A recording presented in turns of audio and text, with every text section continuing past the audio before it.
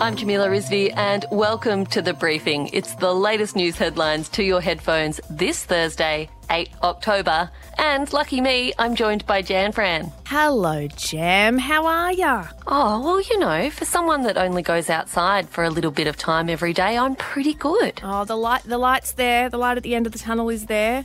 And it's also there for some people who want to buy a house, incidentally. How'd you like that segue? It's terrible. Yeah, Annika and I are going to be looking at why it might be easier to own your own home after this federal budget, but will it be easier for everyone? It'll certainly help some people get into the housing market. So if you're no longer having to pay lender's mortgage insurance, that's a saving of, up to $10,000. Definitely worth sticking around for, but before that, the big news of the day. Keep an eye out on those pay slips of yours, people. Increases in take-home pay should be showing in just a few weeks. This is thanks to Labor giving the thumbs up to fast-tracking tax cuts in this week's budget. Here is Jim Chalmers, the Shadow Treasurer. We're in the worst recession for almost a century, so there's a role for government to step in and support people and their jobs. We've been really constructive about it. We'll certainly be supporting the tax cuts for low and middle income earners because we need that money circulating in our shops and small businesses. Treasurer Josh Frydenberg will officially introduce the legislation today, meaning the majority of Aussies will be better off by about $1,000 a year, depending on how much they earn. Yeah, exactly. It depends on your earnings. So annually, it's about $1,000. Weekly, if you break it down, it looks like you'll be getting a couple of extra coffees a week. Around $20 a week should appear extra in your paycheck. That is if you're earning between $48,000 and $90,000, which a lot of Australians do. Now, the PM, well, he wants you to spend that money. We're dealing with an enormous challenge when it comes to the coronavirus recession and the pandemic that caused it. That's why we've targeted the measures to those, particularly on low and middle incomes, because we know that they are more likely to spend it. Now, we'd never tell an Australian how to spend their own money. No, but he will tell you to please do it. How you do it is up to you, but please spend your money. He'll ask nicely. That's right. It'll make tax time next year a bit sweeter too, Jan, because the changes have been backdated to July. Now, what that means is that the $20 a week you would have pocketed over the last 4 months will now land in your tax return. Yes, and this comes on top of the one-off $1,080 payment that most people would have pocketed for the past 2 years. That's the low and middle income tax offset that is now in place for another year as well. Jan, a bit more cash in your bank account's always really nice.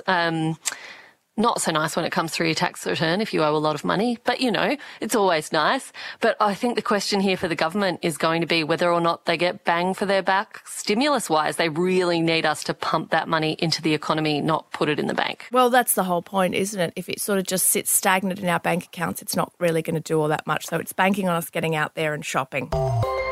Things are about to get really tough for thousands of Aussie university students after crossbenchers threw their support behind government reforms to the sector.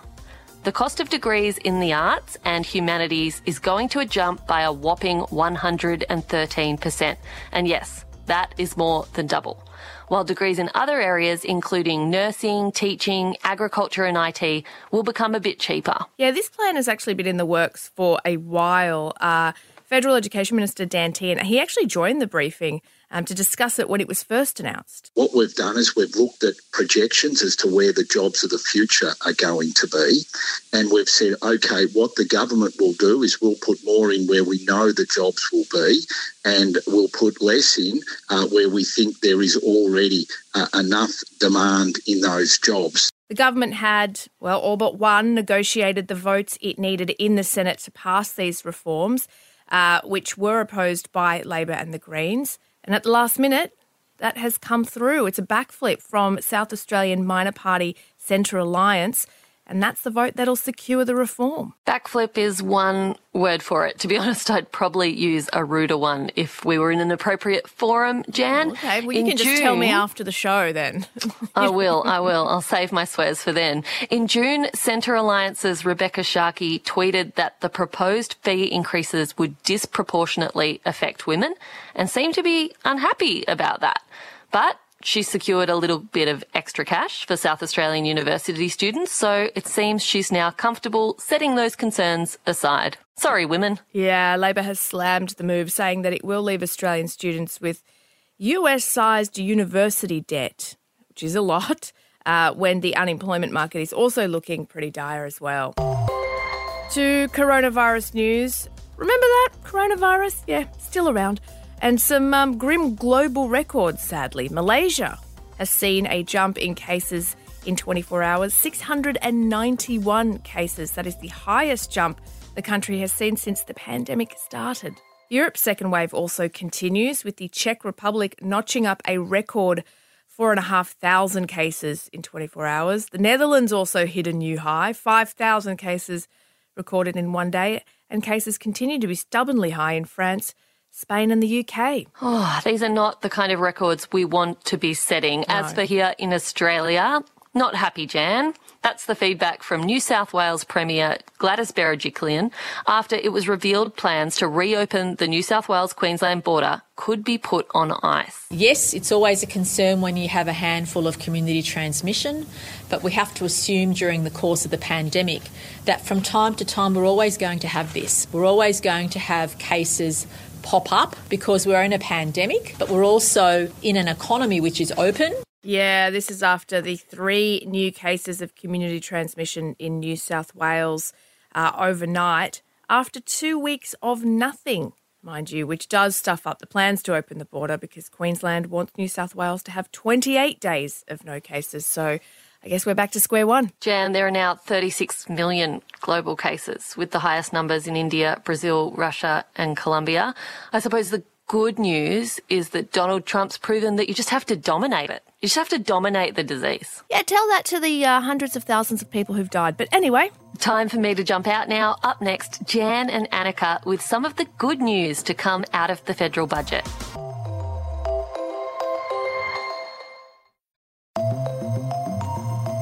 Here's some not very breaking news. It's really freaking hard to buy a house.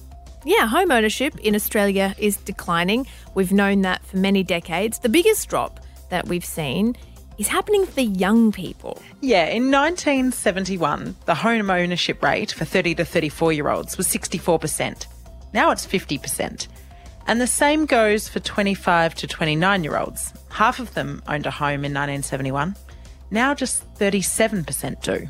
Yeah, and we also know that this pandemic and the subsequent recession is going to hit young people especially hard. So almost a third of workers aged 18 to 24 have lost their job. Under 35s are the group that are most likely to withdraw money from their super, and that means they could be affected adversely later in life. And they'll also be the generation that pays back the debt in the coming decades. Now, that sounds like a lot of bad news. But it does, doesn't it? Let's get that out of the way. Good news, Jan. Look, it might not be, a saviour for everybody, but Tuesday's budget, they did do something to help you out a little bit if you're looking to buy a house. They added some extra places to the first home loan deposit scheme. An additional 10,000 first home buyers will be able to purchase a home sooner under our first home loan deposit scheme. Now, this scheme allows singles or couples to actually buy their first home with a smaller deposit. You only need a 5% deposit. And instead of asking your parents to go guarantor for the loan, the government are going to do it. This stops the need for lenders' mortgage insurance, which can be quite expensive. Until now, the government has only offered 10,000 spots, but they're about to double it. We will help thousands of Australians achieve their dream of home ownership. With us now is the Federal Minister for Housing, Michael Sukkar, to tell us a little bit more about the scheme. Michael, welcome. Thanks for joining us. Tell us, how does this scheme actually work? The First Home Loan Deposit Scheme, through a government guarantee, enables first home buyers to purchase their first home with a deposit of as little as 5%. It was a key election commitment at the last election. We delivered it at the beginning of this year. We've had 20,000 places released under the First Home Loan Deposit Scheme. It's been wildly popular. So what we have done in this budget is extend the scheme, expand the scheme, an additional 10,000 places, which have been released from today, with one additional proviso, and that is that the first home is a new home.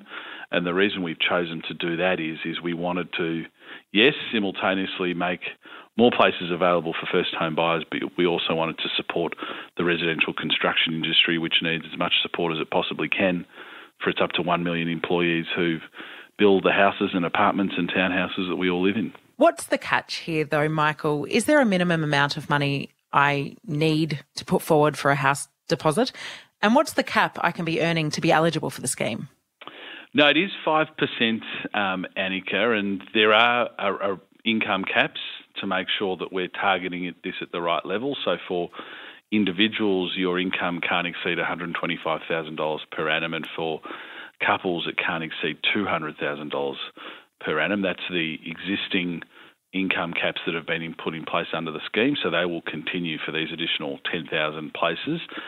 Other than that, there are 27 participating banks who you're able to access a first home loan deposit guarantee through. All of the usual credit checks and apply, but what we have found in recent years is almost the single biggest barrier to getting into the housing market is getting that deposit together, as banks have required really a minimum of 20% deposit. Now, for people in Sydney or Melbourne, our two most expensive housing markets, that's taking up to 10 years to save for that deposit. By accessing a first home loan deposit guarantee, in many cases and in most cases, we're more than halving that time that it will take to save. So, yes, you need your 5%. Yes, you have to have a combined income if you're a couple of under $200,000 or $125,000 as a single. But other than that, there's really no catches. Is there a risk here? Because as you say, banks prefer that first home buyers or any home buyers have a 20% deposit. Now it's down to 5%. We are in a bit of a risky time. We don't know if there'll be a second or a third wave. We don't know if there'll be a vaccine. We don't know how the next few years will play out. Yes, the government is going guarantor, but is it a little bit risky to go in with a 5% deposit when things are so uncertain? Look, that's a really fair question. It's the data has been really fascinating for me to watch, as we have had the first 10,000 places that were released on the 1st of January and the second 10,000 places on the 1st of July. We're now getting together a body of data that's showing that actually the number of people that the banks sort of define as being under mortgage stress are lower in our first home loan deposit scheme cohort than it is the general population. And I know that doesn't make, to some extent, logical sense, but the data doesn't lie. I always knew millennials were more responsible than perhaps people think. But what happens to make sure it's evenly spread? You say there's a cap, there's 10,000 places. What happens for those who miss out? Is it a first in, first serve? And how do we make sure that people in regional areas get it, or that they don't just all go to people in Sydney because people in Melbourne, say, can't get out and buy a house at the moment? Yeah, look, that's a very good point, Annika. I think the reality is there is more demand for the scheme than there are places. Not drastically more, but there's a little bit more demand than there are places, which is why we have continued to increase the size of the scheme. And this additional 10,000 places that we've released from today, we think will help us ensure that the number of guarantees really match the level of demand out there. But it is a first-in, best-dressed proposition. And the way we've ensured that there's been broad uptake around the whole country, you're right, we didn't want them all being taken up by Melburnians and Sydney-siders, is we have firstly said that there's got to be, of the 27 lender banks, only 2 from the Big Four. So we've got CBA and NAB, and then the other 25 banks are small, in many cases regional-based banks. And we've also said that the 2 major banks can only take up to half of the guarantees, and the other half have to be, at a very minimum, spread amongst the other 25 small banks. And what that is showing is that they are actually being spread widely throughout the country, and it hasn't been dominated by Sydney and Melbourne, which, again, was a deliberate design feature, but you never really know how these things are going to pan out. But as it's turned out, we're seeing a great spread across the whole country because of the banks that we've chosen to be on the panel. And just finally, 10,000 extra spots. We know that there are something in the order of 6.5 million Australians under the age of 35, the home ownership rate very low for them, well under half. What happens to those who miss out on this scheme? What is in the budget for them? Well, look, we continue to put in place measures to support home ownership. The Home Builder program is still in place, and that runs through to the 31st of December, and we're keeping a very close eye on that. So that's a $25,000 grant for people purchasing a new home.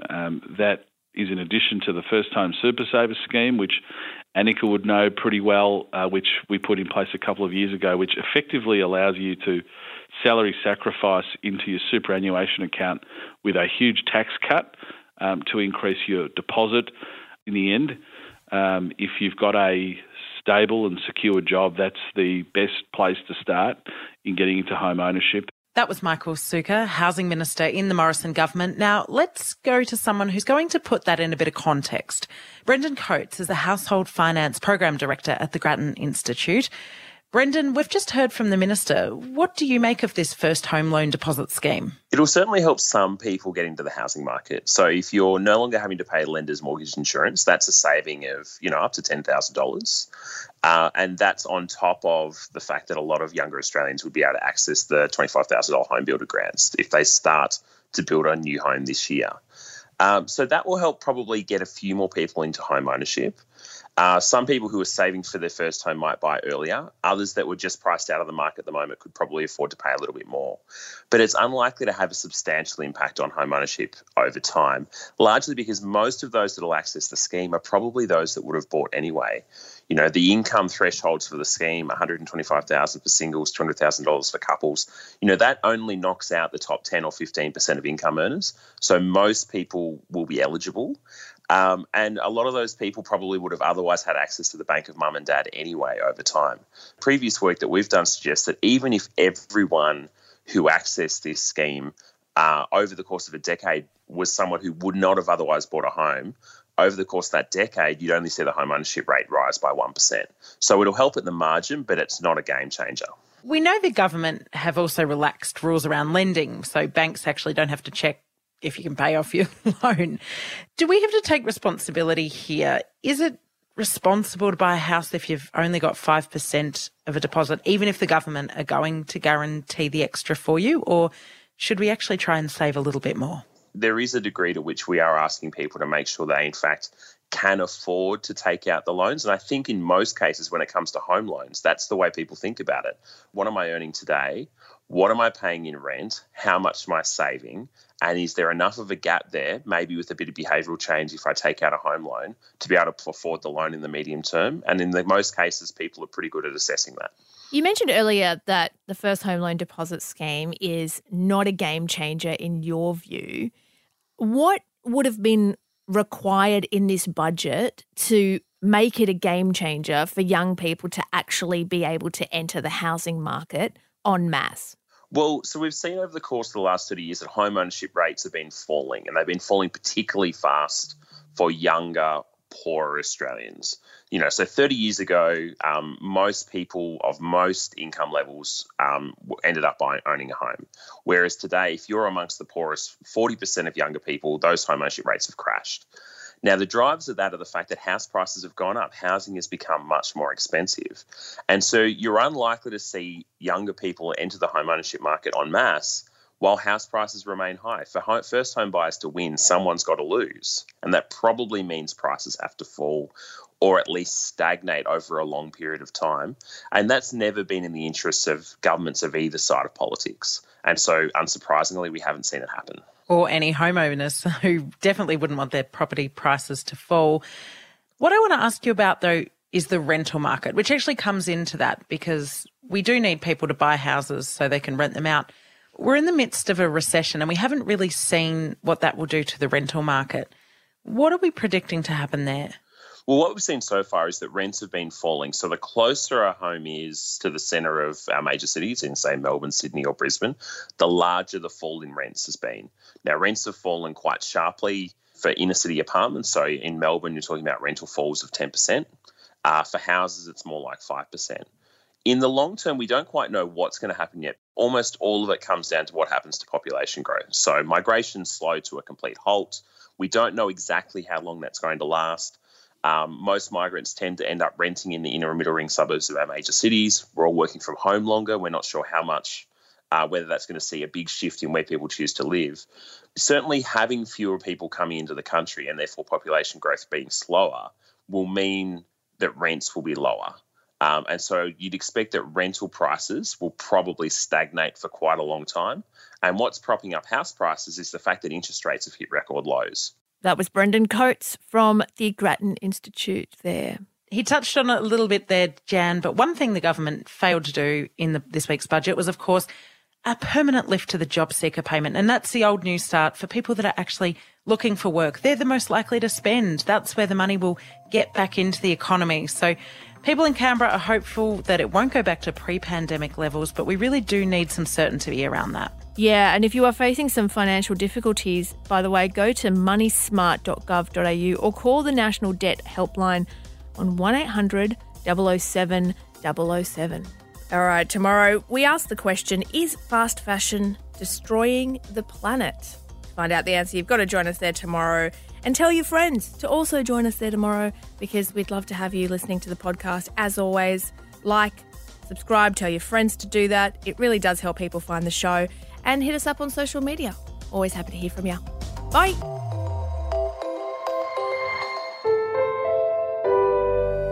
A Podcast One production.